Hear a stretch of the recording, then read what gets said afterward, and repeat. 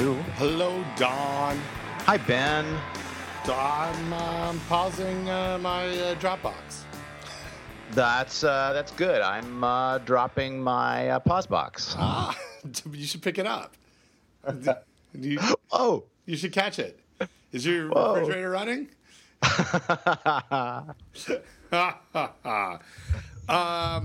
Hey, so yesterday I thought I might be dying, but I'm not. Everything's fine. I was just being dramatic. Well, you didn't say dying. You just said you might be indisposed. Oh, hey, I wanted to shield you from what I thought was the cold hard facts. I didn't want you to be tense. I didn't want to worry you.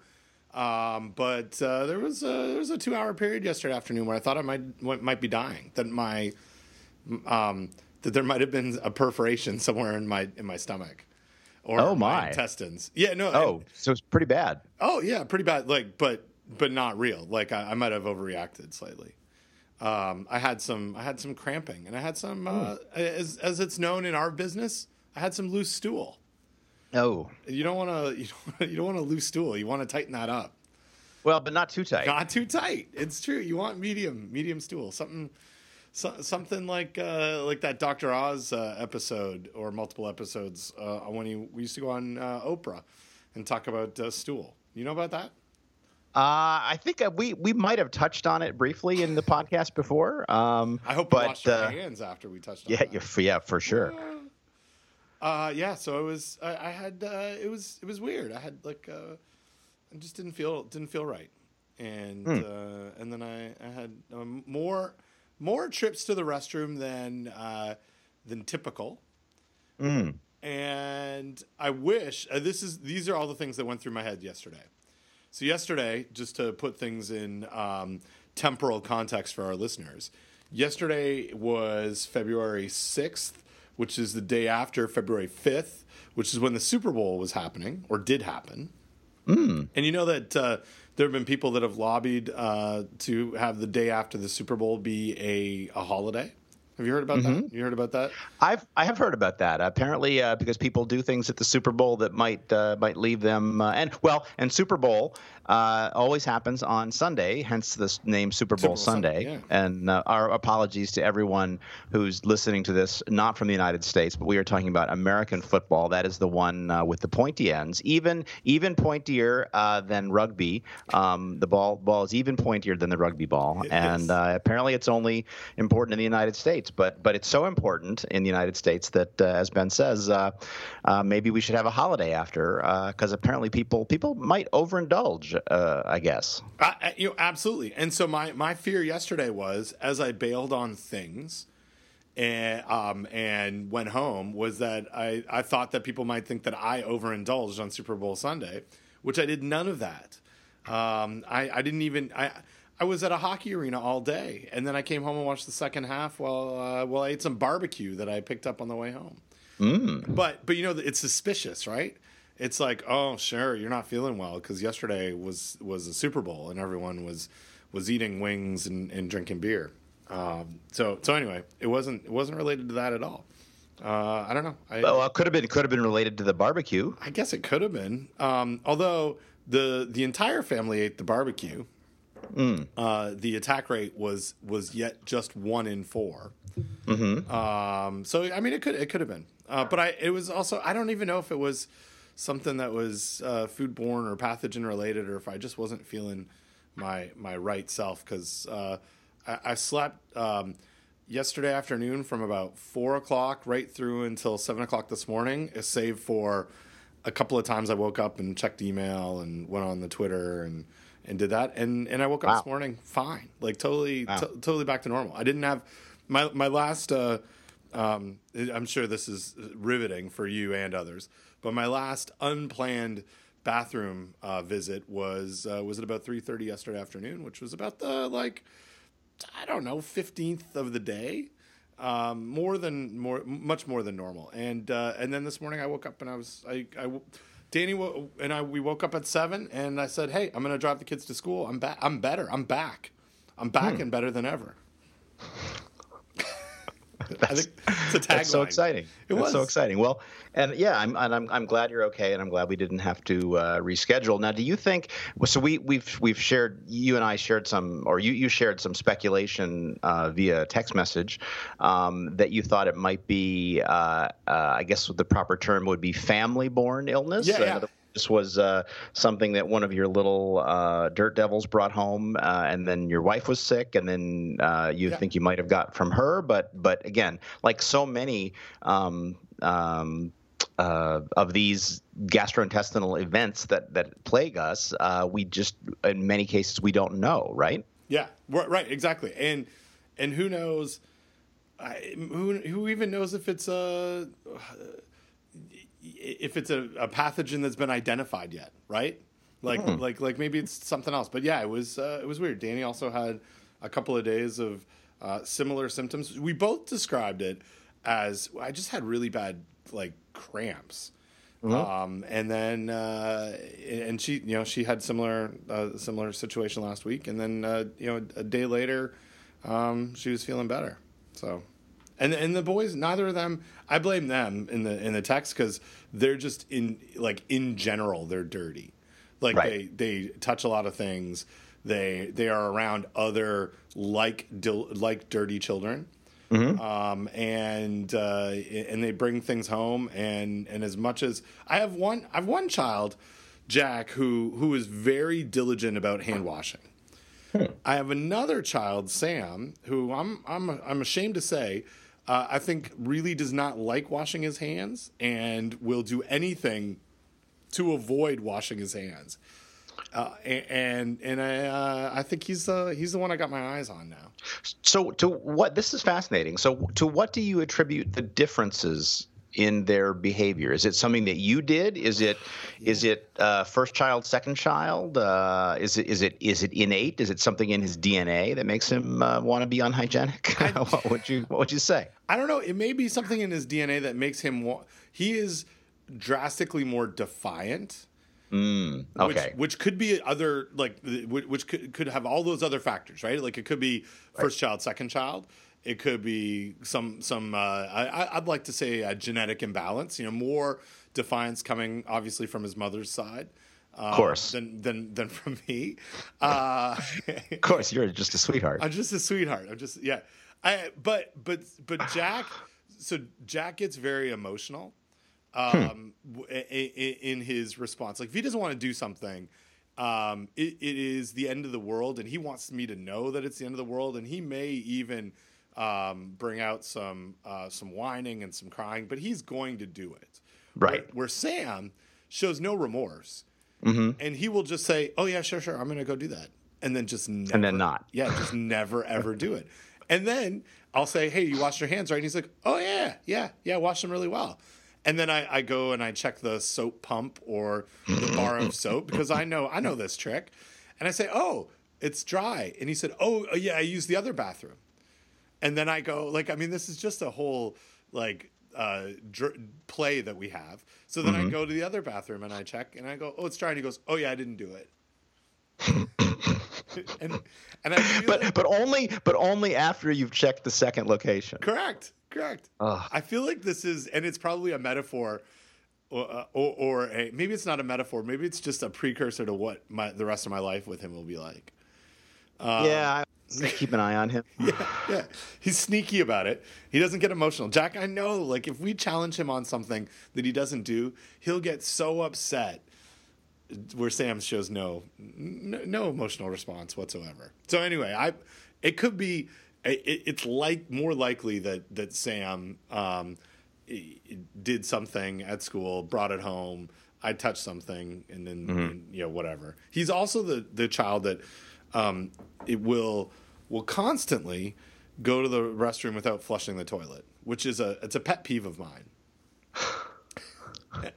And I'm talking number 1, number 2, number 3. Right. Well, when it's yellow, let it mellow, right? When it's brown, flush it down is what the saying is. But his saying is when it's yellow or it's brown, let it mellow, which doesn't scan at all. It doesn't, and he's as well as being somewhat unhygienic. Oh, it's the worst. My kids are the worst. Do you? Okay, now that we're down this path, Mm-hmm. do you? So you travel sometimes, right? Like you've been to hotels. Yep. I go to hotels. When I'm at home, I am very I like it's innate into me that when I go to the restroom, I flush the toilet. I got a whole system, Don. It goes like this: I go in there, I do my thing, I flush the toilet, I wash my hands, I leave. I actually take that time as a respite from the rest of my day, where it's like my own. It's like I'm on holiday for 1 to 8 minutes, and no one's going to bother me in there, and I like that whole situation. So I'm in no rush to leave. Mm-hmm. When I go to a hotel, Don, I, for whatever reason, find myself not flushing a toilet, and I go back into that restroom the second time and think, why didn't I flush the toilet? And it only happens to me at hotels. But it's not a conscious decision. Not conscious at all. Yeah, I think it's probably just you're out of your element, you're out of your routine. It's at home, you're in, you're just in a routine. Whereas if you're not at home, you're just out of your routine. So, but that is kind of weird. It is weird. It's fascinating to think about it. For me, it's fascinating when I think about it. Is it fascinating to you? Is this the kind of thing that you thought you might talk about today? No? Yeah. Well, there's two questions there. Yes and no. So yes, I think, your particular bathroom habits, I could take it or leave it, right? I mean, but the idea, but I love like behavior and routine and what happens when you break from routine. I mean, I love those kind of things. Like why, or like, gee, here I'm doing a thing that seems not sensical. Let me analyze this scientifically. Let me see if I can figure out why this thing is happening that doesn't quite make sense. So that's sort of the scientist in me that like wants to figure stuff out, and that I find fascinating. Yes. I wonder, now that we're really analyzing this, I wonder if it's the fact that I take my restroom breaks as my respite in my normal routine, but when I'm in a hotel room, it's like it's all vacation, right? Like whatever goes on in that room is a break from normal, right? Whatever happens in the hotel bathroom stays in the hotel bathroom. Exactly, literally, it stays there. It's weird. Yeah. So I'm not watching anything, Don, but I am listening to a lot of stuff. Isn't that weird? I'm watching a lot of CNN, and it might kill me. Yeah, you have to. I don't watch much. I hardly watch any news television. I get my news from Twitter and Facebook, which apparently is what you're supposed to do now. And I just need to take a break now and again. Like for example, last night we watched Dr. Dolittle, the original Dr. Dolittle with Rex Harrison. Delightful break from reality. Nice. And the other thing, and I put this in the show notes Dropbox because I wanted to talk about it, is there's a wonderful movie that we watched the night before, which was it's called I'm going to get this wrong, but the Search for the Wilder People. I think I've got that right. Hunt for the Wilder People. Hunt for the Wilder People. Yes. So, which is, again, this just shows you sort of the way that we discover media these days. So the male lead in this, the older male lead in this, is a guy by the name of Sam Neill, who is a British actor, Irish, I think, and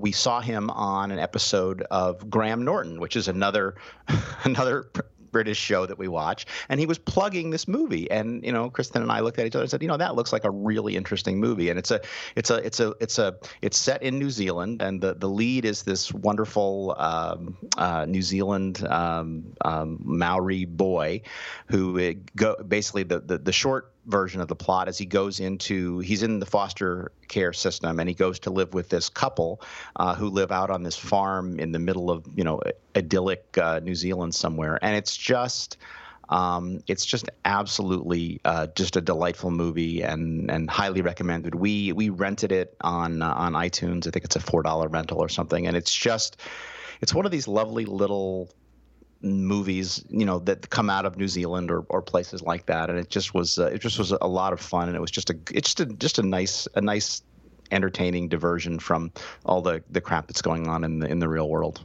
All right, I'm gonna check this out. Sam Neill, we know him from Jurassic Park. Yes, yeah. Exactly. And he was also in Hunt for Red October. But yes, those are probably best known for is both of those. He was in two Jurassic Park movies and also the Hunt for Red October. So yeah, good stuff. Excellent. I'll check that out. Reminds me, did you ever see the movie The Castle? Australian movie about these people that have a house right at the edge of an airstrip somewhere in Australia. No. Oh, you gotta check this out. One of my favorite movies. And I don't even know how I got onto this. Like, I just had a friend who this is back like 15 years ago. Let me see if I can find this on the wiki. 1997, The Castle, Australian film. I don't know where it exists. You should watch this movie. It's good. Okay, cool. Yeah, they're in Melbourne, in Coolaroo. Okay. Gesundheit. All right. Well, so I did. I said that I didn't watch anything. I haven't watched a lot of TV, other than the two things have popped up a lot since we talked last. A lot of CNN, and a lot of HGTV House Hunter type shows. Really? Yeah, I watched. I like Love It or List It. You ever watch that show? No, the only reality-ish type shows we watch are probably we used to watch Dirty Jobs back when that was a show, and cooking shows, but not really the reality type cooking shows. So no, and we did on the last episode of this show. We did briefly watch a part of an episode of This Old House. Right. Yeah, yeah, exactly. It's part. But no, that is not that. And actually, it's my brother and his wife do like those Antiques Roadshow and the house hunting things. Yeah, they're into that. But no, it's not our cup of tea. So Danny really likes it. And by extension, I watch it, and I'll watch it. I'm watching it more than it's just background, and we are in a phase where we are actually looking, passively looking at houses to move to. Yeah, there are things that we love about our neighborhood, and there are things that we don't love about our house. And as Danny's business has grown, she has overtaken our 2-car garage and our dining room, and sometimes our kitchen. So, yeah. And so she needs more space, and so we're looking, like, these are the things that we now value as we and I say passively. It's not like we've looked at a few houses. We went to a couple of open houses. We're just like waiting for the right situation, and we are valuing very large garages with lofts. Right. And so anyway, there was this show, Love It or List It. They've done 2 seasons in Raleigh, so it's kind of like I'm looking at houses that I can't possibly buy, but I'm like, hey, this looks like a house that I might like, and it happens to be in my town. But it's kind of a nice. I like the show. It's a bit campy.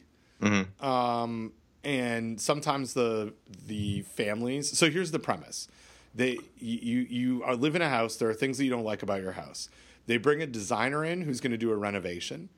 They bring in a real estate person who's going to find you another house. They do the renovation goes through. You look at a bunch of houses, and at the end of the show, you make a decision: do I love it or list it? Love my house, or do we list it? Cool. And but they really play up some of the people on the show. Like, they're real people, but I think they just sometimes make them seem like dicks, like on purpose, like for comedic and dramatic purposes. Sure. So anyway, check it out. It's well done. The characters are not they're not my favorite people. The designer and the and the real estate person, Hillary, and his name is let's say John, maybe. Mm-hmm. But it's decent background. Mm-hmm. So we got that. The other thing, so that's been on. But we went to see Hidden Figures. Oh, I really want to see that. It's awesome. We took the kids, and it's a PG movie, and it's like kind of heavy, not heavy, but it's not. I mean, it's not like we took them to see Rogue One, right? Mm-hmm. Like there's no explosions, there's no planets and star destroyers or right. It's not an action adventure movie. Maybe it has some elements of suspense in it, but really it's really about people like typing at computers. yeah, or before they even had computers. Oh Tom. man, it was amazing. People just doing calculations, and both boys are very much into space and mm-hmm. very much into the idea of science, and it's a really great movie. Well done, and they were captivated. I was captivated. It was nice, and then we got to talk on the way home. We got to talk about racism, which was so for listeners who have kids, and you want to tackle some of the more prescient, current day issues. It was a good introduction, not introduction. I mean, we talked about race and stuff before, but we've never really exposed the kids in a here's a situation that happened a while ago, and here's how it still plays out today, and it was a really good it was a good conversation starter, and the movie was fantastic. Cool. Yeah, it was really good. Good. Yeah, we'll probably wait for it to come out, where we can watch it in our living room. But yeah, it's not the kind of thing we'll go make a trip to the theater to see. But yeah, I've heard a lot of good things about it. So. Well, yeah, check it out. It was pretty awesome. And we went to this theater that only has reclining seats. I think we talked about this. It's the only way to go now.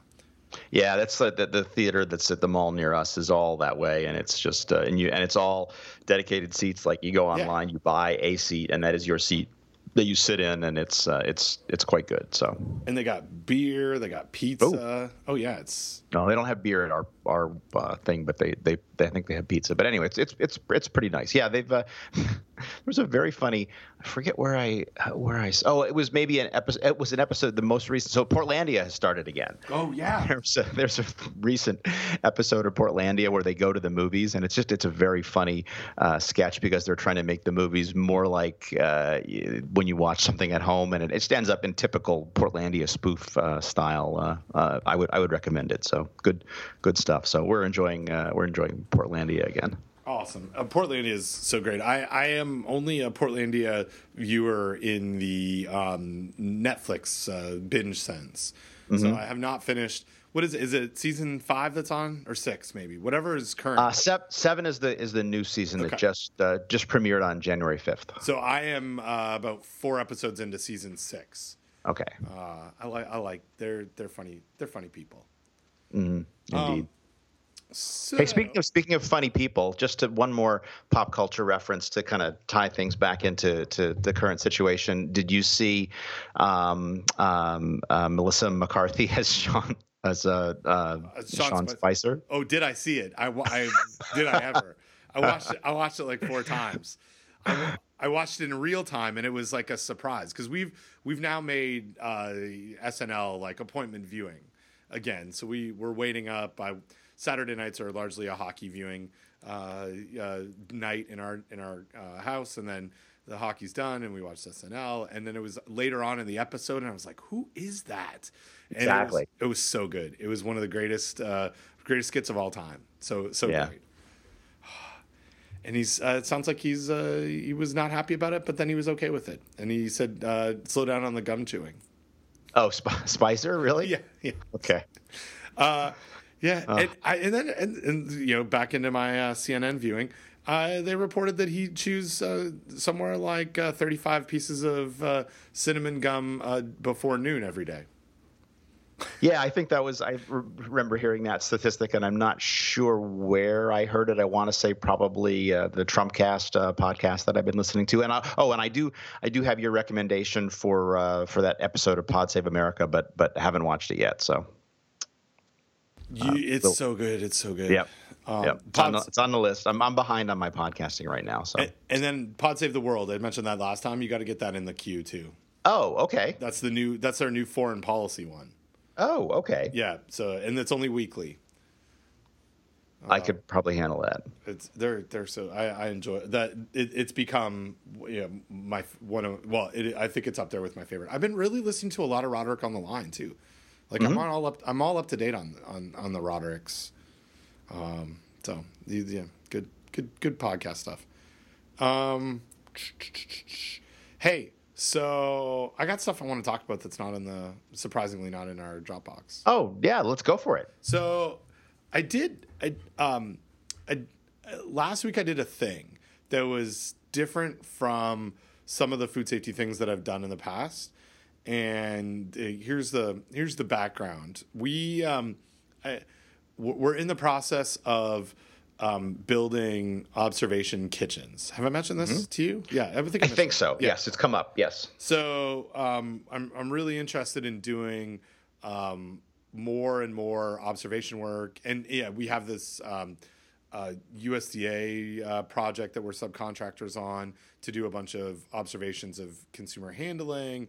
And we want to know how people do certain things, and we're building these kitchens here in our building, and as part of this process, we as with anything, well, not anything, as with many things within the university system, there's an opportunity here to engage alumni, to engage funders, to be part of this facility, either through providing donations for naming, donating whatever, but I've been like pulled into the world of meeting with funders, and not and it's totally different, but I don't want to sort of out any of the individuals that I met with, but last week you shouldn't. Yeah, last week I went with a couple of my department head and one of our foundation folks to go meet with people that are interested in cooking and they're interested in food, and the idea is that we get them all very excited about the thing that we're building. What I gained out of it was so much more than meeting with people who might be interested in helping fund these things. And I sat with a guy who his wife was a former faculty member. He's a former faculty member. She passed away 6 or 7 years ago. He retired from NC State like in 1990. So it's a long time ago. And I spent like 2 hours, and not just me, but we spent 2 hours with him. And he was so passionate about the university system, the land grant system, cooperative extension. He came from a field of soil science. He just talked about like he's not been in the game for a long time, but we spent 2 hours just talking about how important the game is, right? And it was so very heartening and inspiring, and that was totally not what I was supposed to get out of these visits, I think. But I made this like connection, and we met with another husband and wife, also very strong university supporters. And so we met with this one individual in the morning, and then the other two in the afternoon, and I got a whole other set of stories about passion and their experiences, and it made me like it made me think that I get caught up often in the minutia of doing food safety and how we do it, and the supervising and getting, making sure someone's computer works, and making sure that we have money to do stuff, and writing an abstract so we can present at a conference. And I miss sometimes the larger picture of the academic world, which is we have this safe space that is that is funded and supported by tax dollars to bring people together who have big ideas and who can have the space to follow those big ideas and to solve really large problems, and to work together on certain things that you kind of, I don't know, like it made me think, oh, I don't think about that stuff enough. Like when I get kind of down into, man, this system sucks, I'm now going to think more about, yeah, the system sucks sometimes, but the system can be really good. And just to see the passion for these folks that haven't been around in it every day, like I got the sense that they only remember the really good stuff, and that's what I hope when I'm not in this system anymore that I remember too. So it was really like a very different type of experience than I had, and I'm glad, I kind of thought and said, oh, I'm really excited about this project. I'm excited about all the things that we're going to do. The idea of spending an entire day not doing food safety stuff at the outset was not what I wanted to do. And then afterwards, I like had a time to reflect as we were driving from one place to the next. And I was like, that was really valuable for a whole bunch of other reasons. That I would not have want to miss that day. Have you? Yeah. No, I get what you're saying. Like it's sort of you sort of step away from the day to day, and you get a chance to sort of bump up to a higher level and think more big picture stuff. And yeah, and absolutely, and that's the reason that I really enjoy doing stuff. I mean, I enjoy having graduate students, and I enjoy publishing papers, and doing research and all of that stuff, which takes all of those little minute day by day steps. But it's nice every once in a while to step back and think about something at a higher level, whether it's working on an expert committee or service to something like Conference for Food Protection, where you're helping to write the food code or what have you. It's useful to remind yourself of, like, okay, there's a reason why I'm doing it, right? I'm doing it because I want to make the world safer, or I want to. And the other time when that happens is. And I'm about to have a situation like that where, like, if I going through my CV and sort of putting together a more longer term perspective on something, and it's like, wow, you can see the arc, you can see the big picture, you can see, okay, I've been doing this like for this many years, and this is where we started, and this is where we're going, and this is what we've done, and it just makes you feel good, like, because you feel, I think you feel more a part of something. Whereas if you're in the day-to-day minutia wrestling with, how do I format this reference, or how do I handle this difficult person, or how do I get this piece of equipment or software paid for, and hassling with the business office and blah blah blah. Yeah, it's good to take a step back. It is, and that once you're out of it, it continues to go on, right? Like you and you can choose to be negative about that. I don't know. Like, I guess maybe it's an ego thing or whatever. Like, if I walked away from this tomorrow, maybe we wouldn't have a podcast, but maybe you would have a podcast. Or if I walked away from doing what I do as a professor, the world of food safety is still going to go on. It's not like I own any of this stuff, or anything that I do is would cease to exist. But the passion to stay engaged and that there might be some sort of a legacy, I guess. I don't know. Maybe that's not even the right term. It's just like you kind of get caught up in all the stuff to not be able to see that big picture piece. And just like I felt like I actually texted Danny as we left one of these. I was like, I think I just fast forwarded 50 years, and I hope I'm like this individual who is really cares about the community, not just the university community, but the community of Raleigh, and they're so very engaged and are just like still trying to figure out how to make a difference, even though they're not doing it as a professor anymore. I've had similar experiences like this, or one other similar experience.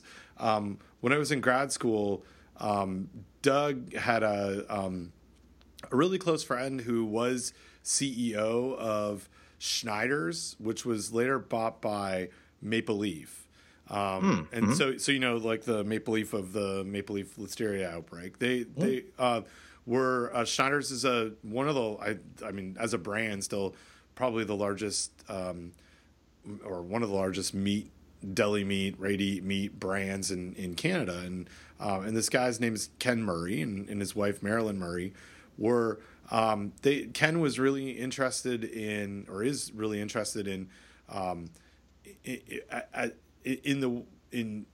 science from the university, making it to food industry and making better decisions. And he was I think he graduated from the University of Guelph in 1952, was on the board of trustees, and ended up funding Doug's position when he finished his PhD for a chair position for a couple of years before his position was made permanent. And Ken and Marilyn were, every time we had a lab function, if we had a lunch or we had a dinner, they were there. They would come, and they loved to hang out with the students and hear about the things that we were doing, and were so supportive for that exact same reason. I think that they just believed that the system that was created helps people, and that they could, any way that they could support it was really positive. And it wasn't for them, right? It was for a greater good.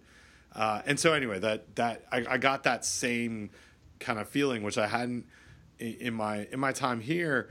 I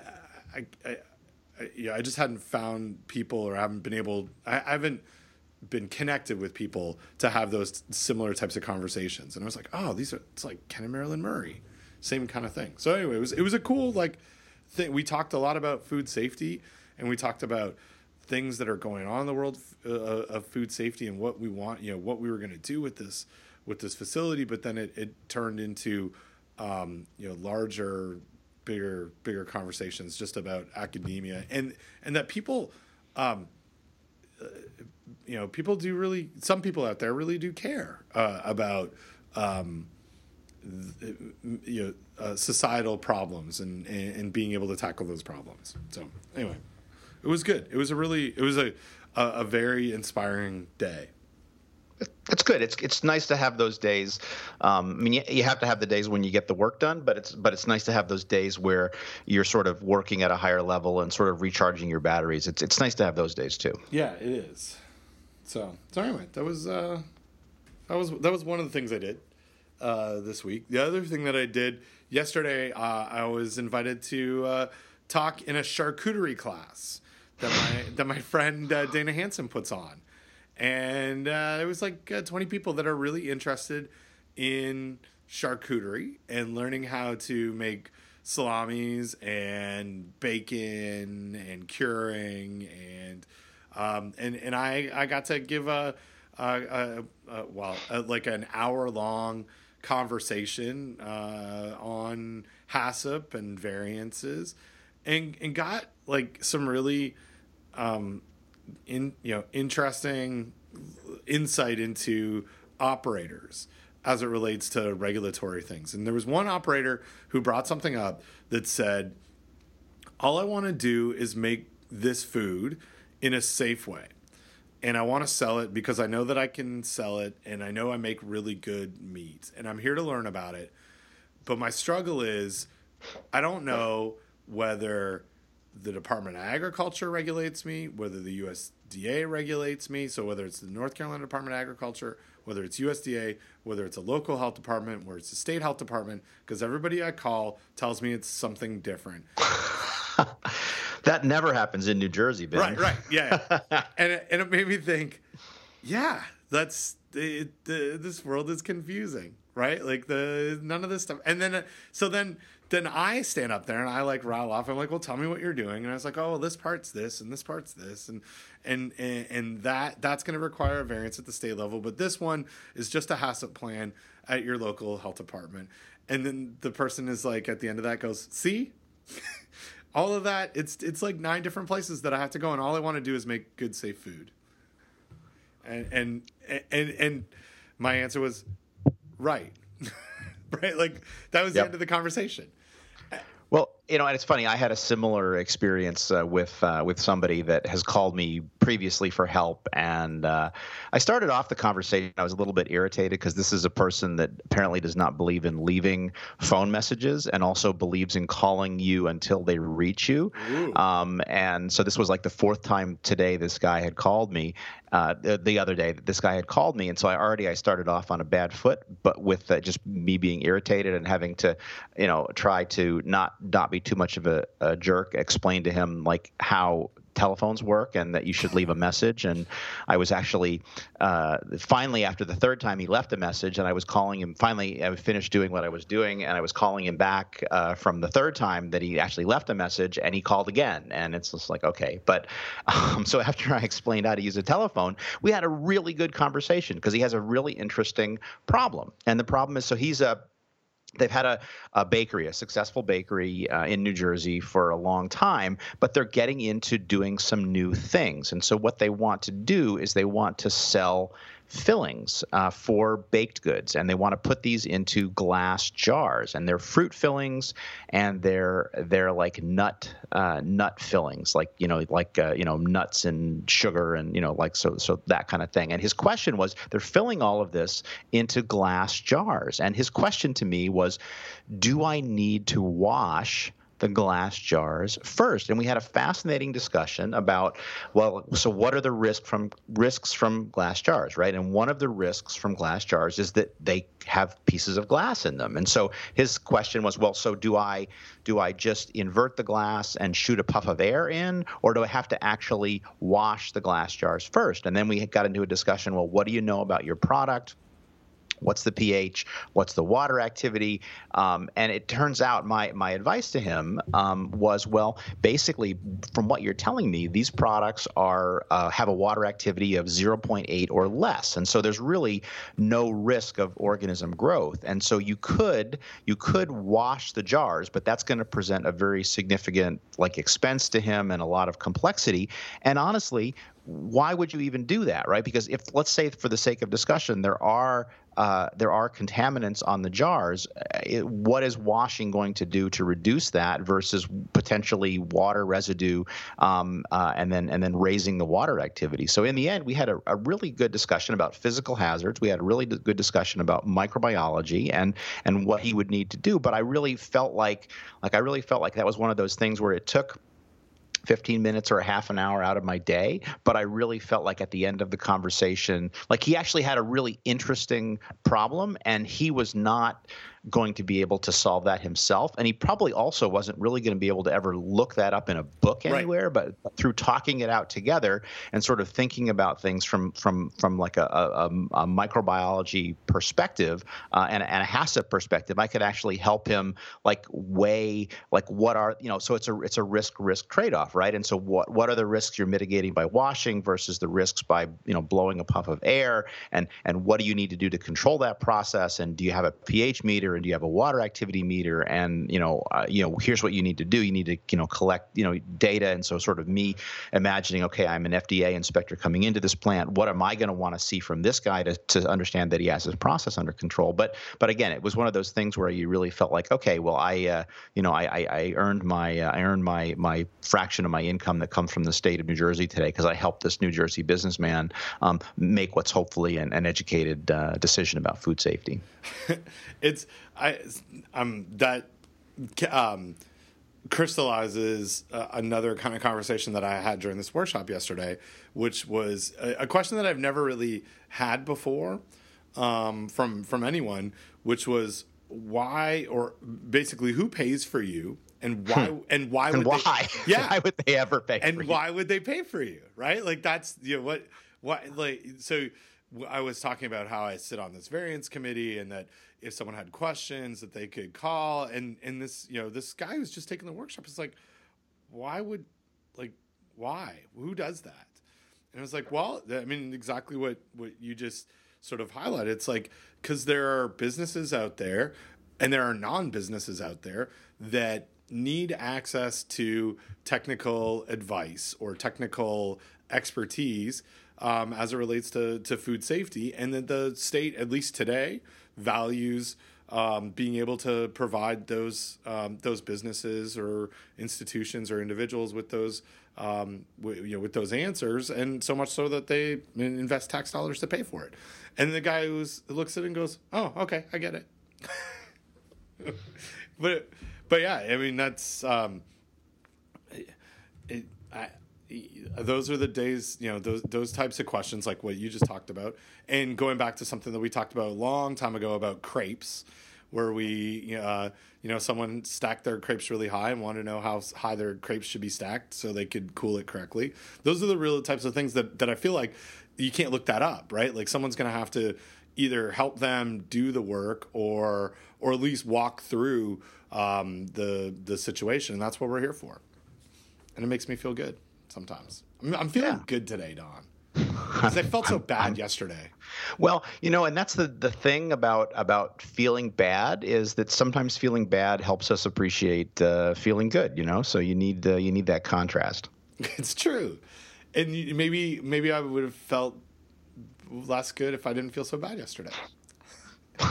Yes.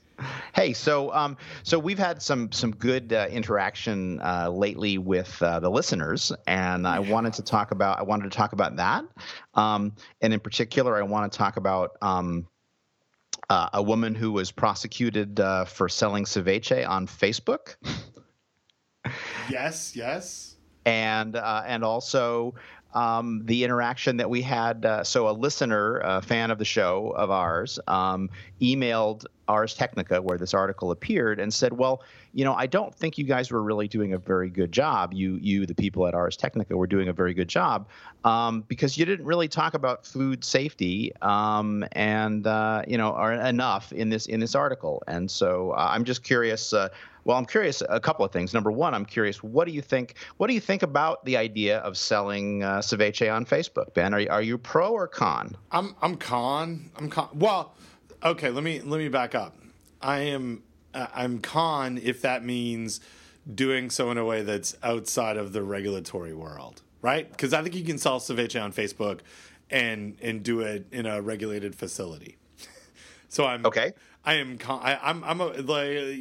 Like there are restaurants that advertise things on Facebook, so I don't want to get in a mess of not using Facebook. But I'm con making ceviche in my home in a home without any regulatory oversight, and then selling it only on Facebook in a way to subvert those laws.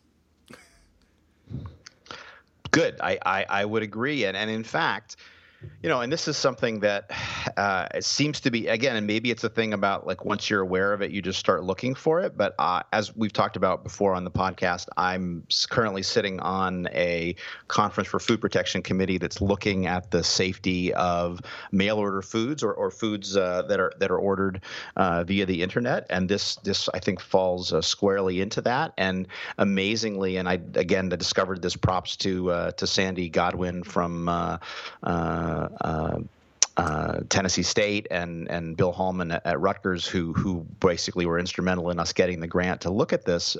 But basically, it is remarkably easy to put up a web page and sell foods that you ship to people over the internet, and it's remarkably the regulations on it are quite unclear. So clearly, the place where the foods are prepared would be regulated, right? So if you're preparing foods in North Carolina to send to me in New Jersey, and I'm paying you money for that, so it's a business transaction. It's not like a friend sending something to somebody else.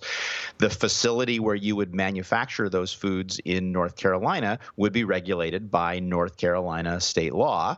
and then you would put them in the mail and send them to me. And if those foods required time temperature control for safety or for quality, it's not really clear like what jurisdiction, who is responsible for that, right? Because the production facility would be regulated probably by the state food code, but once you put it in a box and send it through the common carrier, whether that's the Postal Service or FedEx or UPS, like those entities, FedEx, UPS, will basically not take any responsibility for temperature control or time or anything, and so ultimately it falls on the company. But the question is, who regulates not the manufacturer of the food, but who regulates that whole process of getting sent via a common carrier to a customer?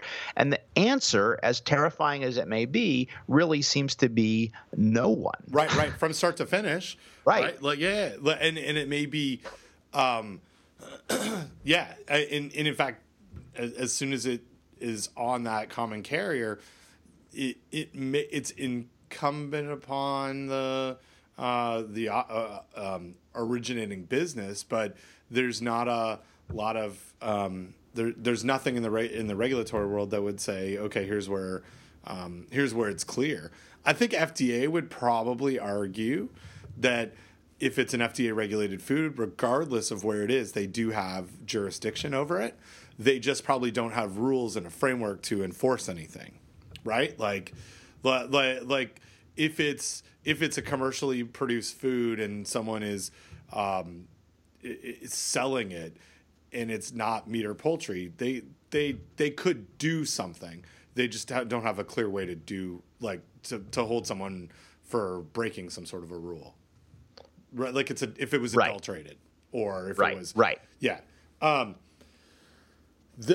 So just to come to jump a little bit back into the ceviche issue. So yeah, we had this conversation over email, and we were brought in to this conversation from, and I don't know if we can.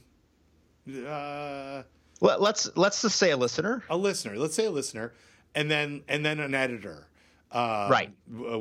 sort of chimed in, and the editor kind of responded. So the listener said, "Hey, you didn't mention much about the safety aspects of these of ceviche, and you really have focused on the nuisance aspect of the case, but not that there may be a public health impact here." And the editor responds, basically, I read both of the articles, and we'll link to these articles again in the show notes. I don't see a problem here. While you perceive specific phrasing as problematic, I didn't interpret the text the same way you did. I don't think getting into the specific details of ceviche production and what that might mean for its microbial content is really appropriate for this story, which is focused on the scale of informal food sales, and this individual's adventures with the plea deal process. Put differently, you can't cover all aspects of every story in detail, and I think the focus of this one was appropriate. So, this is my hot take on this. The whole point of why there was any plea deal, why there was any enforcement, why there was a trial, was because of the potential for microbial contamination, right? Like, it's not just a nuance. And I think back to 15 years ago, being involved with some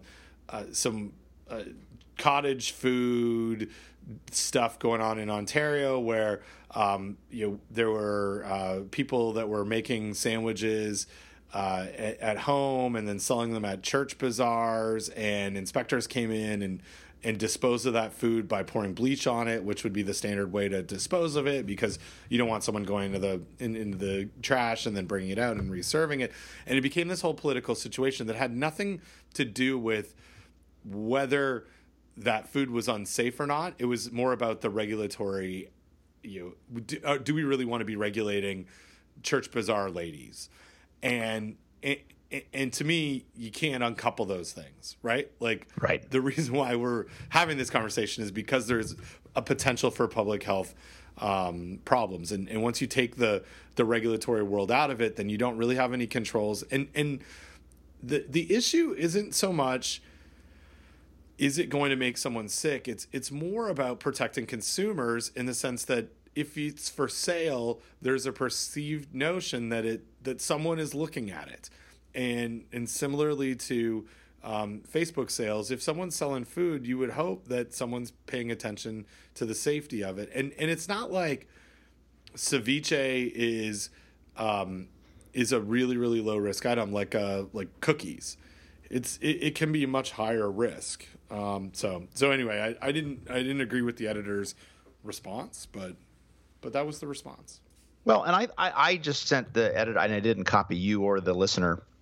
I just sent a response back to the editor saying, "Hey, thanks for looking into this, and thanks for taking the time to respond." Right, and you can, we can agree. I'm not gonna.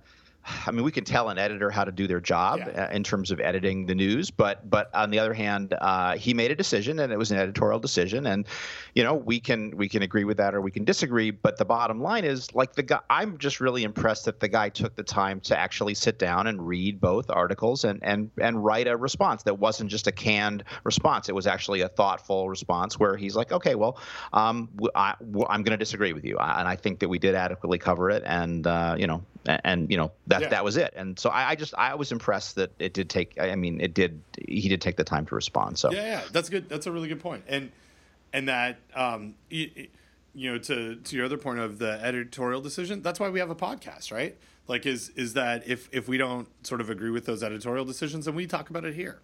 And yep. And we're not maybe have the same readership as ARS Technica or Ars Technica. Ars, it's pronounced. I used to think it was ARS, but I listened to enough nerds talk about it that it's Ars Technica, or just commonly referred to as Ars. And for me, and this is just the nerd in me, I just love the fact that, like, people that listen to this podcast also read Ars, and also I love the fact that Ars did some of what I thought was the best coverage of our 5-second rule article, and I love the fact that the computer nerd audience that I'm a part of through listening to podcasts and through this world that I've found largely through Merlin Mann and then on and on and on from there. I just love the fact that, like, that world intersects with our food safety world, and it just makes me happy to think that we're just, like, food safety is such a part of nerd culture for whatever reason, good or bad or just whatever. I just love the fact that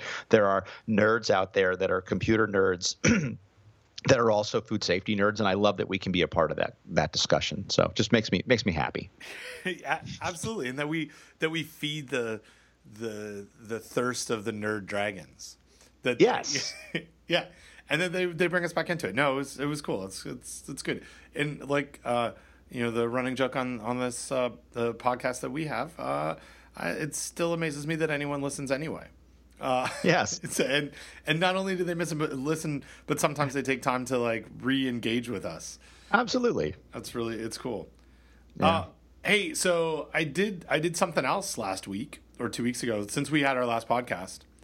Really? Yeah, I'm not gonna tell you about a product that I like, because we don't have any sponsors to tell you about it. But hey, so remember a while ago I asked you. Well, I didn't ask you, but Natalie Seymour, who works for me, asked you if you would like to come to Washington D.C. to talk about flour and cookie dough for the partnership, and then you went and I said yes, I would love to come. That would be fantastic. I would love nothing more. And then turns out that I had to have surgery, which we can also talk about. But right. I ended up not going. But you ended up going. I ended up going, and we had a workshop with about 25 or 30 participants, and we spent 4 hours talking about raw flour and raw cookie dough risks, and deconstructing the Nestle outbreak from 2009, as well as a gold medal STEC outbreak from 2016. And we had Tim Jackson from Nestle, Scott Hood from General Mills, and Karen Neal from CDC, who were all fabulous, phenomenal. I couldn't imagine a better panel, Ben. Don, I felt like in the 4 hour, like the people that knew the most in the world about this were all sitting in the room talking. Wow. And just the stories, the candid conversations. Scott and all three of them shared like just information that I hadn't seen printed anywhere.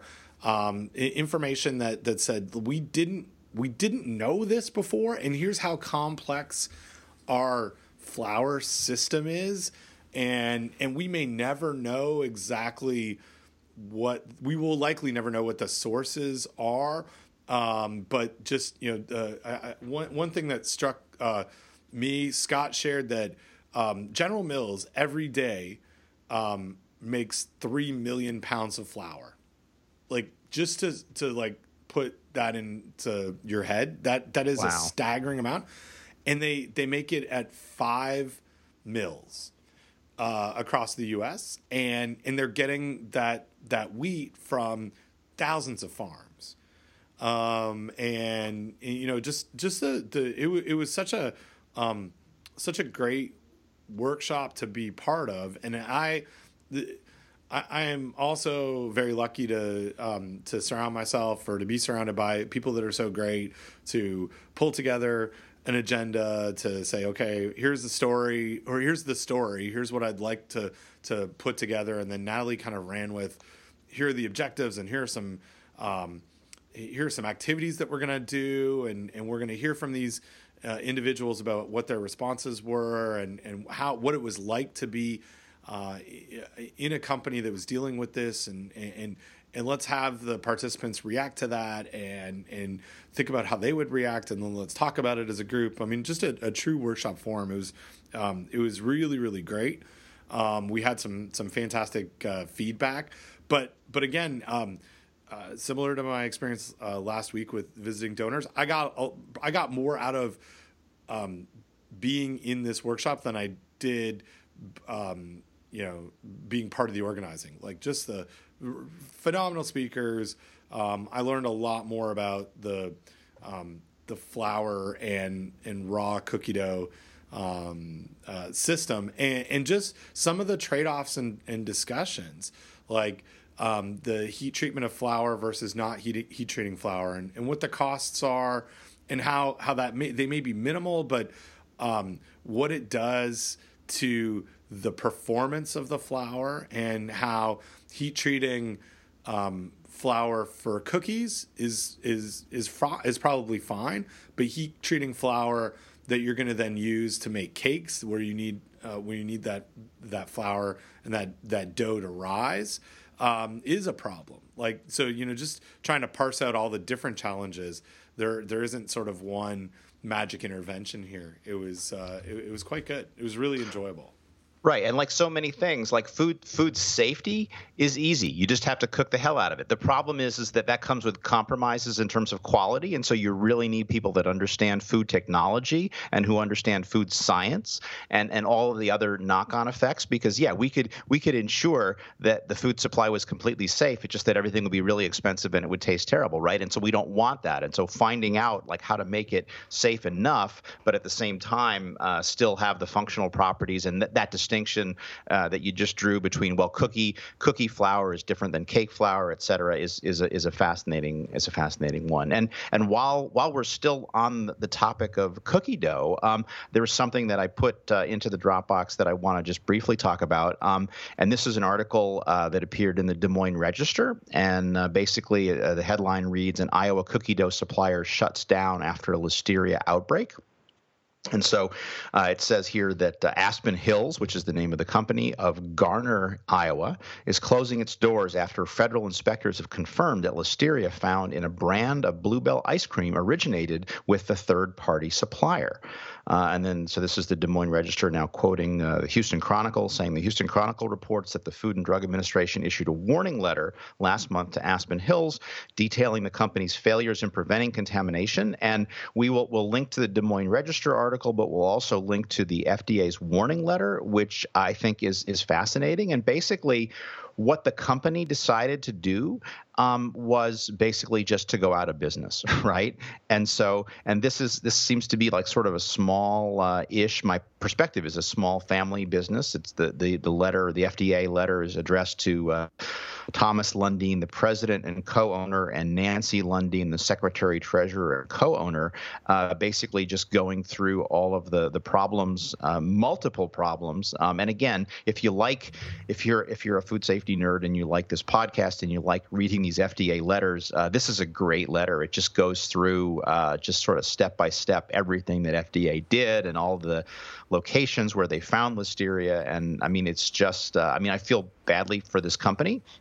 It's a shame, Ben. I know that Iowa is kind of, there's not much going on there, but I want to say I'm pretty sure in Iowa there's a group, and the name escapes me. Yeah, it's the Iowa Association for Food Safety or production. The International Production.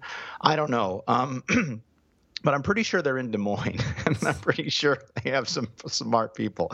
But anyway, yeah. So what was your? Did you read this? Did you see this article? And what was your take on it? Yeah, no, I saw the article and I saw the warning letter as well, and I think that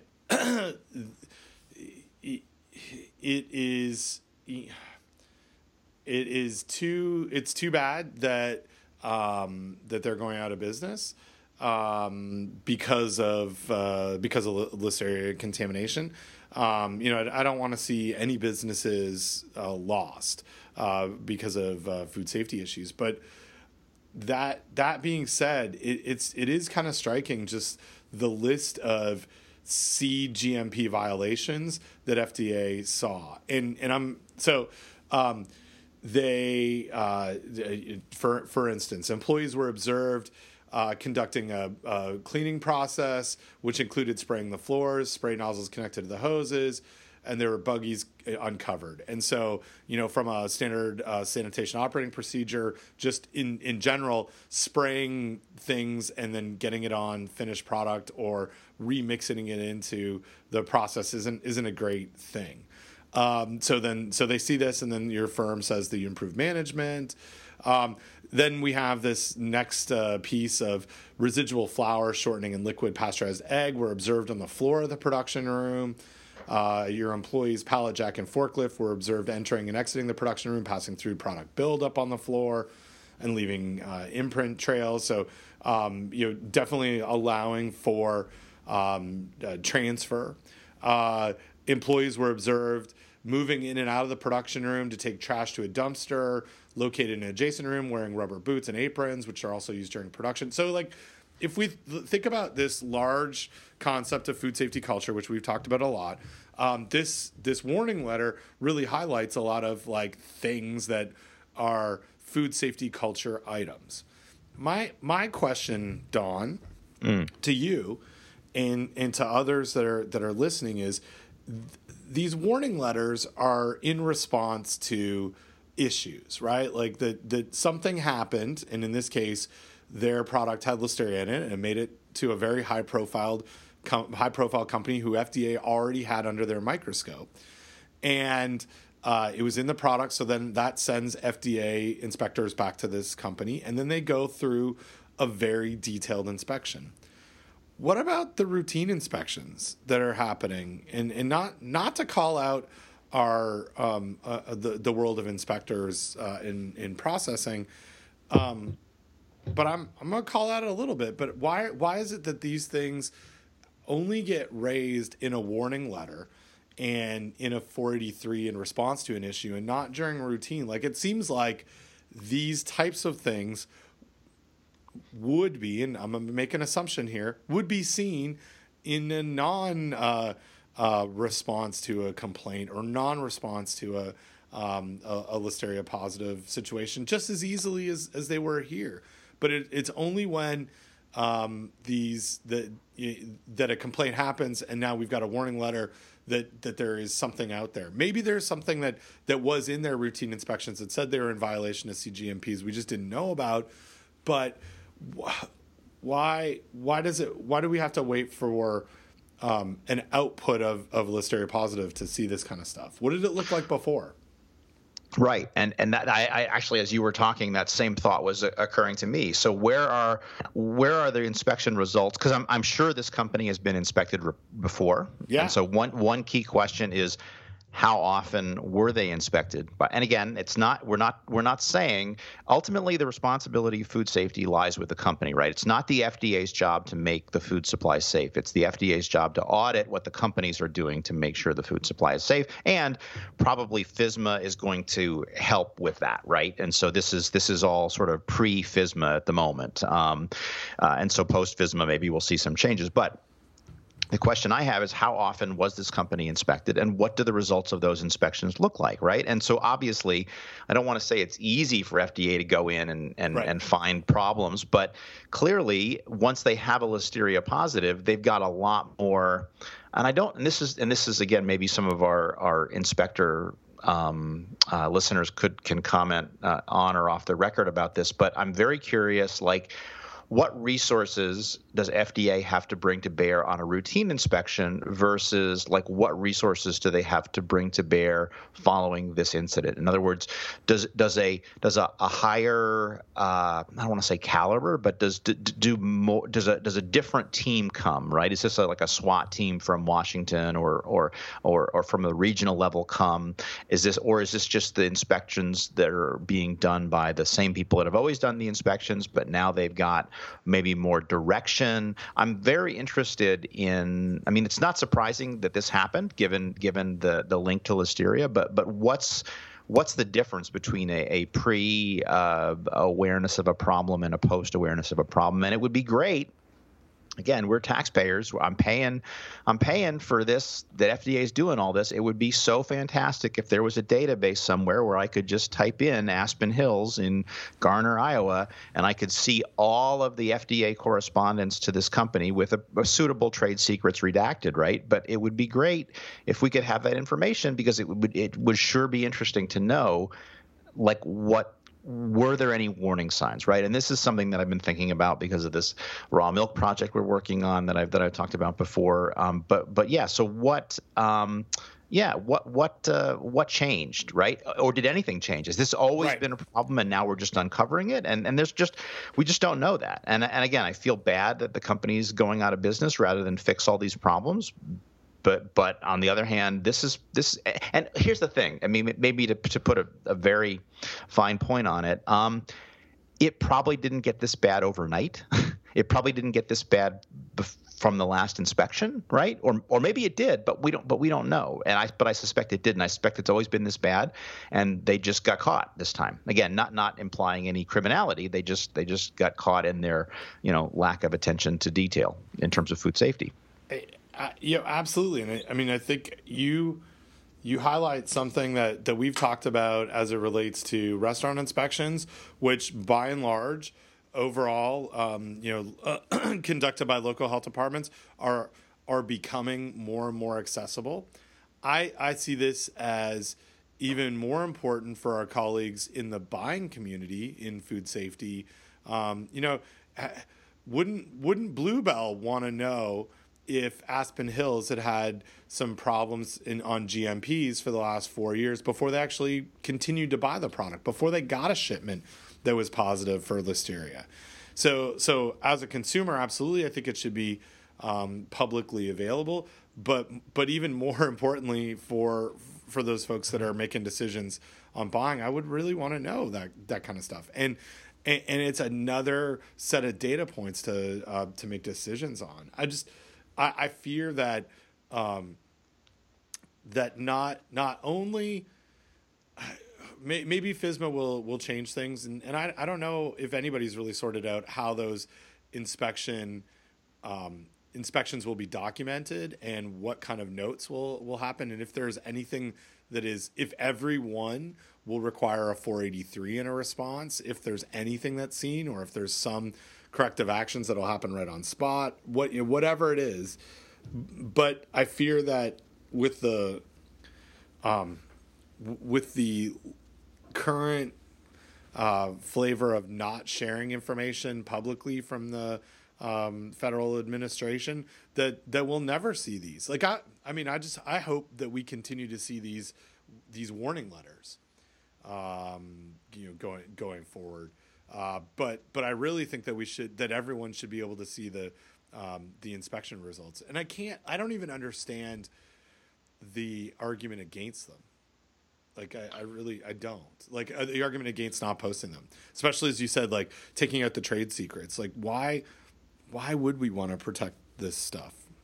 Well, let me answer that, because I've heard people from the industry talk about it, and then I want to come back to the concept of supplier. Just brief touching on supplier audit. So, I think the answer that I've heard from the industry generally, and not specifically about this issue, but generally, is that putting this information out there, that most average people do not have the skills needed to interpret this data. And so it can be misconstrued, it can be blown out of proportion, it can be used in a sensationalistic way that is not appropriate. Now, I'm not saying I agree with that point of view. I'm just saying that is the argument that I've heard put forth by my industry colleagues in response to why this data should not be released. Yeah. Yeah, and so I'm familiar with that, and that is, and that You've heard this story before. I've heard this story before, and I'm just being like, maybe I'm just not getting it. Like I hear that argument. I don't understand it. It's almost like saying, well, we shouldn't share how we inspect things at all then, because they won't get it. They won't understand that there might be risks. But I mean, that's an argument that neither of us will win.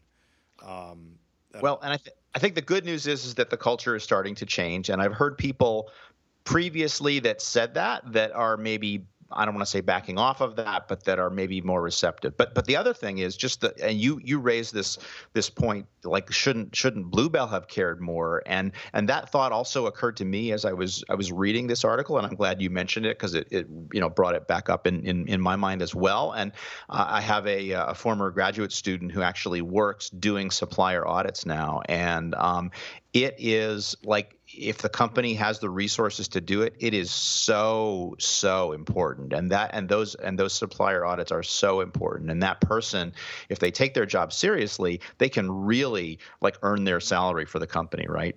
Through identifying problems that there's just no substitute for going to the plant and looking and seeing exactly what's going on. Now, this is famously said by a guy who does consulting work, basically analyzing data that companies have provided, and I try to avoid going to plants wherever possible. But I understand. I mean, there's value. But certainly, if I was a company and I was buying ingredients from somebody, I would sure as heck want to go and see how this is being made and really ask some very good questions. And again, Bluebell has been really hammered.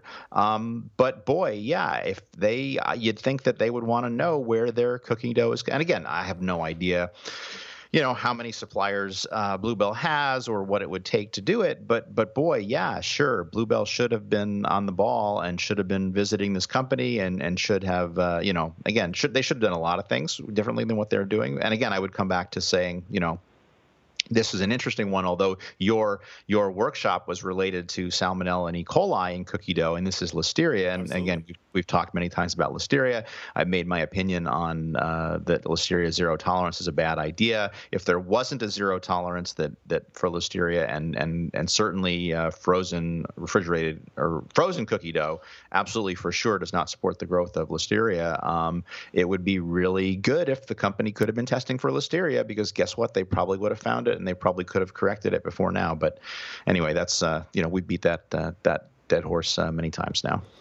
Well, yeah, and just to go back to what we talked about in a previous couple of episodes, Listeria in cookie dough doesn't matter unless we put that cookie dough into ice cream, and then we put that ice cream into a milkshake mixer that may or may not be cleaned, and then we serve it to a really susceptible population, right? Exactly. Perfect storm. Yep. Yeah. And it's kind of fascinating to think that really is the progression here.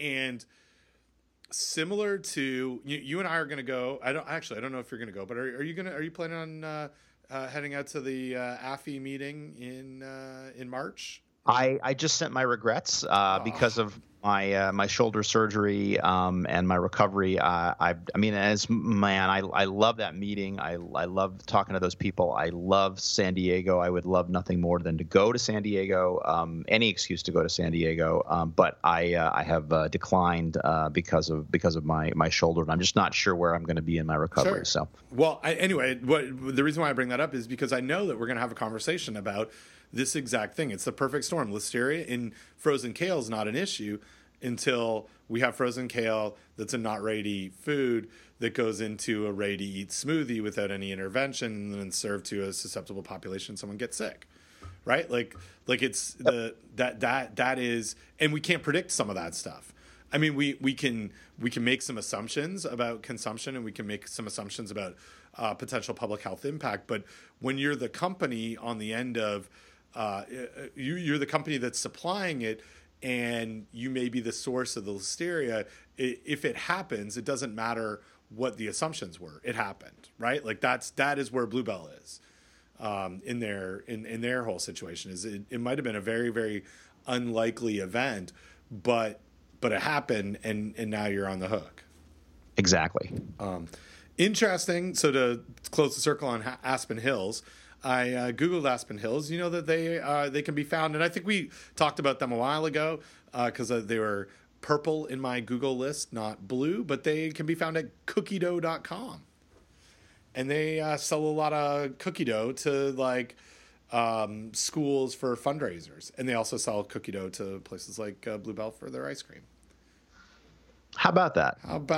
And what's this color thing you're talking about? Oh, you know when you Google something and you're because it's purple. I visited it. You visited it. Oh, got it. Yes. Sorry, I'm a little slow on the uptake. It's all right. I probably didn't say it very clearly.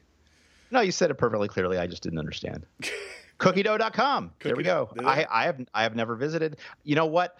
Already, Ben, I am disappointed. Do you know why? When I go to cookiedough.com, your flash is out of date. Boom. No, Ben, my flash does not exist because I run my Safari stock the way Steve Jobs intended. So what the screens I had to find it. What the screen says is missing plugin, but what I hear in my head is you suck. Yeah. Well, mine says flash out of date, which is surprising because I thought I was fully in date. That's why there's Chrome. If I had to see what their flash, if I wanted to see what their flash had to tell me, I would load Chrome. But all I can tell right now is that the state of the art of this company is not state of the art. Not state of the art. Don, do you manufacture ice cream and need high quality cookie dough inclusions? No. No, me either. Betteridge's Law. That'd be a great headline. Oh dear. Oh man. Yeah. So we got the cookie dough stuff. I think unless you have something to talk about, that might be a show. I got nothing. I'm out. I'm out of things to talk about. I think that's a show. I'm getting a lot of email though. I don't know why. Not from listeners. I'm just. You're just getting a lot. My email just got lit up. Let's see. Yeah, I got like 4 ding ding ding within like a 20-second period there. But I think it must be the 12 o'clock, the witching hour, the email witching hour. Ooh, people probably have timed responses. I think so. Well, I think that's a show, Don. Food safety talk number 119. Boom. So that's awesome. In the famous words of Eminem, I'm outie. I'm gonna drop the mic. It's not the mic. I didn't drop the mic. I dropped the handle from my grinder. I dropped my hand onto my bell. Well, there you go. Drop it. Drop it like it's hot. All right. We'll talk to you later, Don. All right. Bye-bye. Bye.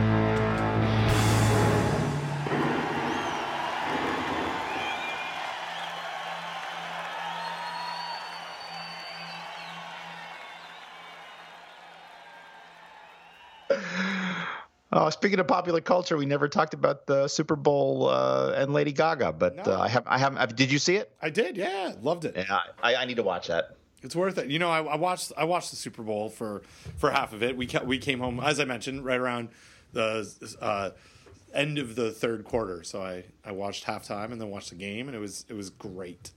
And my kids watched Lady Gaga with me and Danny, and we all loved it. It was quite the spectacle. And then she jumped off the top of the stadium and to a gasp of Sam. Oh my! Yeah, but fortunately she was cabled. I did not watch it, but apparently my mom did. So we had a very interesting phone conversation where she told me what she thought about Lady Gaga's performance, and she liked it. Oh, good. I like spectacles like that. I enjoy it. Cool. Hey, so this one's mine. Indeed. I'm gonna do it this afternoon now that I'm back from the dead. I was supposed to have a. Sounds like you were really. I did not realize from your text message. You sounds like you were really under the weather. I didn't feel well at all. Yeah. I'm glad you're okay. I wanted to prepare you. Yeah. And I canceled. So I have a CFP meeting that was scheduled for this afternoon. Susan Quam got called into a meeting, and yesterday afternoon, she told me, and I was like, "Look, I'm not feeling good. Maybe we should just go ahead and cancel it." Because I didn't want to cancel it at the last minute. Last minute, right? So I canceled it, but turns out I could probably do it. But we'll do it. We're doing it next week anyway. So cool. So I got this one. I'm gonna try to do it this afternoon. What about 2 weeks from today? For another round on the we have writing buddies that day. We do, and I am holding the afternoon for a potential call, okay. But it hasn't been scheduled yet. So yes, I could do it. So what we if want we to do it 10:30 till 12:30, and then you could have your afternoon. Perfect. Okay. FST 120, 10:30. Perfect. Okay, I got it. And I'm gonna maybe be at home that day because I want to use my new. I got the fiber. Oh, cool. Yeah, we are getting speeds like it's nobody's business, Don. How speeds are your speeds? Like downloading at 620, uploading at 300. Wait a minute. Is that Kelvin? Yeah, I'm like over absolute zero. Whoa. Yeah, no, we're getting. I'm looking on Eero right now, and currently, so it wavers. So it's a 1 gig per second connection. But on the wireless, right now I'm downloading at, and this is just what I see at home, at 226, uploading at 208. Holy cow! Yeah, I know. Because we have fiber, but I'm like 60 down and 60 up. 60 down? It's like, what are you using, the Pony Express over there? Jeez, I feel like inadequate now. Well, I mean, you should.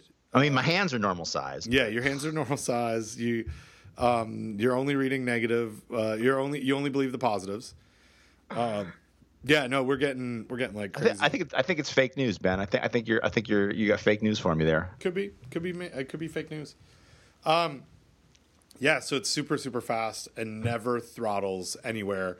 The combination of Eero and AT&T 1 gig fiber is revolutionized my life. It coupled with my my AirPods. I've had like a great couple of weeks of technology. Well, let me just briefly talk a little bit about technology here in the after show because it's irritating me. So, have you heard anything about these new LG 5K displays that Apple is selling? Yeah. And you said you were getting one. I got one. Yeah. So tell me what's the. Have you heard about the problems? No. Tell me about the problems.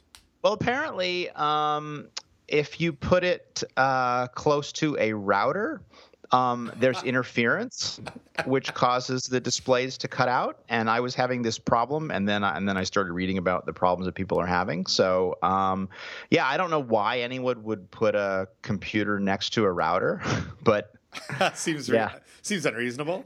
Sit But closer to your router. it's intermittent. And sometimes it'll work just fine, but what it does is it causes the display to turn off. But they're wired, right? Like it's got nothing to do with. So yeah, tell me. So the connection between the display and the laptop is a wired connection, but something about the electronics is it's sensitive to disruption, and so what will happen is that the display will blink off, and then the laptop display, all of the windows will shift over to the laptop display because it thinks that the external display is not working, and then it'll go back. Like I said, it's intermittent, but today, and I don't know, for whatever reason, maybe it's my imagination, seems to be worse on rainy days. I don't know why that would be, but anyway. It's a little rainy here, and so it was happening. And so midway through the podcast, I unplugged it. So then I didn't have that problem anymore. But I have an external keyboard, which is a wired keyboard, which is plugged into the display. But when I unplugged the display, what that meant was that I couldn't use the external keyboard, so I had to use the laptop keyboard. But it's on a slightly different level, and I've got my shoulder is still not like where it needs to be, and so I would forget, and I would be typing on the keyboard, and it wouldn't be working, and then I have to reach up with my wimpy shoulder and try to type. And so anyway, but hopefully nobody noticed that I was handicapped in my typing and podcasting. But I think we did a good show anyway. Yeah, no, I didn't even notice it. I didn't notice any of the changes that you just mentioned. And that sucks. That is a very frustrating problem.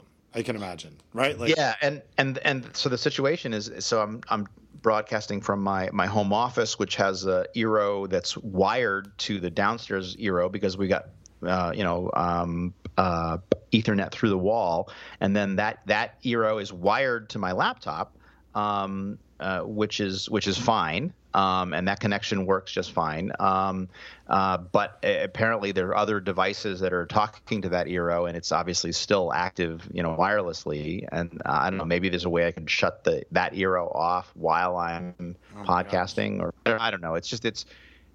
Maybe I could wrap some tinfoil around the back of the monitor. I don't know. Seems like you have a problem. Yeah. And there's going to be, they have a fix that's coming, but I don't know if I'm going to have to send the monitor back.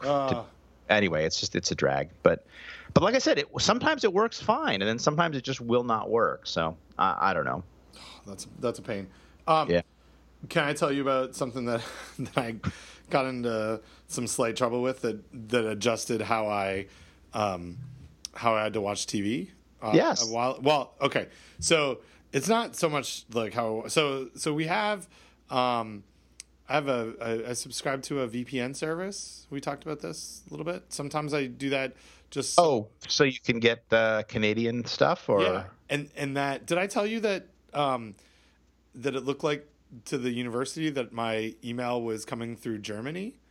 No, because so I had an iPad that I was watching. No, don't laugh at me. I was watching curling.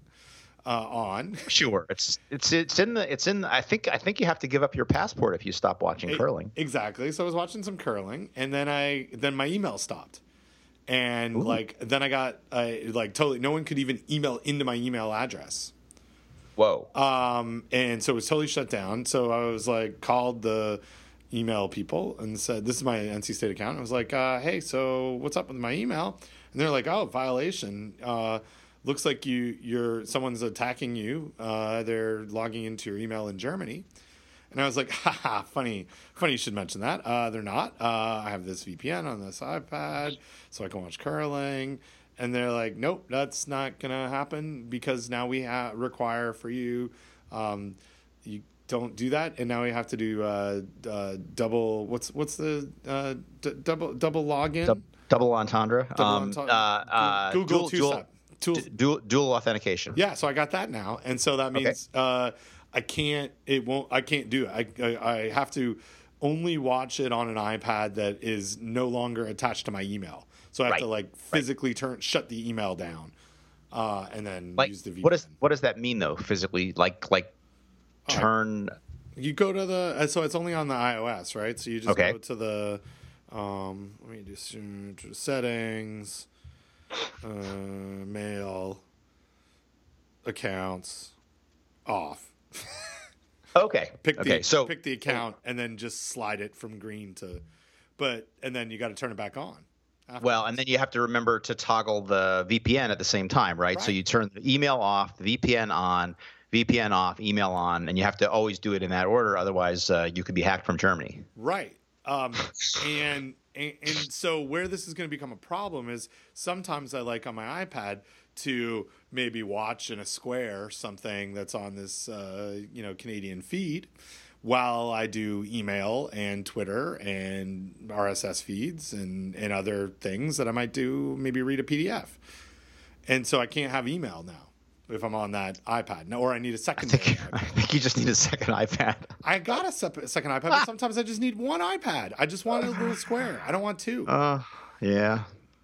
Yeah, well, our Rutgers is pushing this dual authentication big time, and it's nice though. Actually, the way that we're doing it, it's you can actually the authenticator that we're using will push a message to your phone. There's a phone app, and there's even a watch app, and so you can accept it on the watch, and that's pretty cool. But yeah, no VPN type problems, but I can imagine that's coming, and we've actually had problems. We've had DDoS attacks on various Rutgers servers, and so they're hardening a lot of that for that very reason. So it's a hassle, but it's the world we live in, right? We gotta protect ourselves from German hackers. So it's an aggravation, but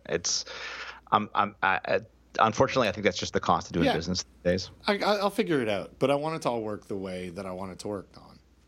I understand, Ben. I understand. You want your curling. I want my curling. I want my email. I want it all in one spot.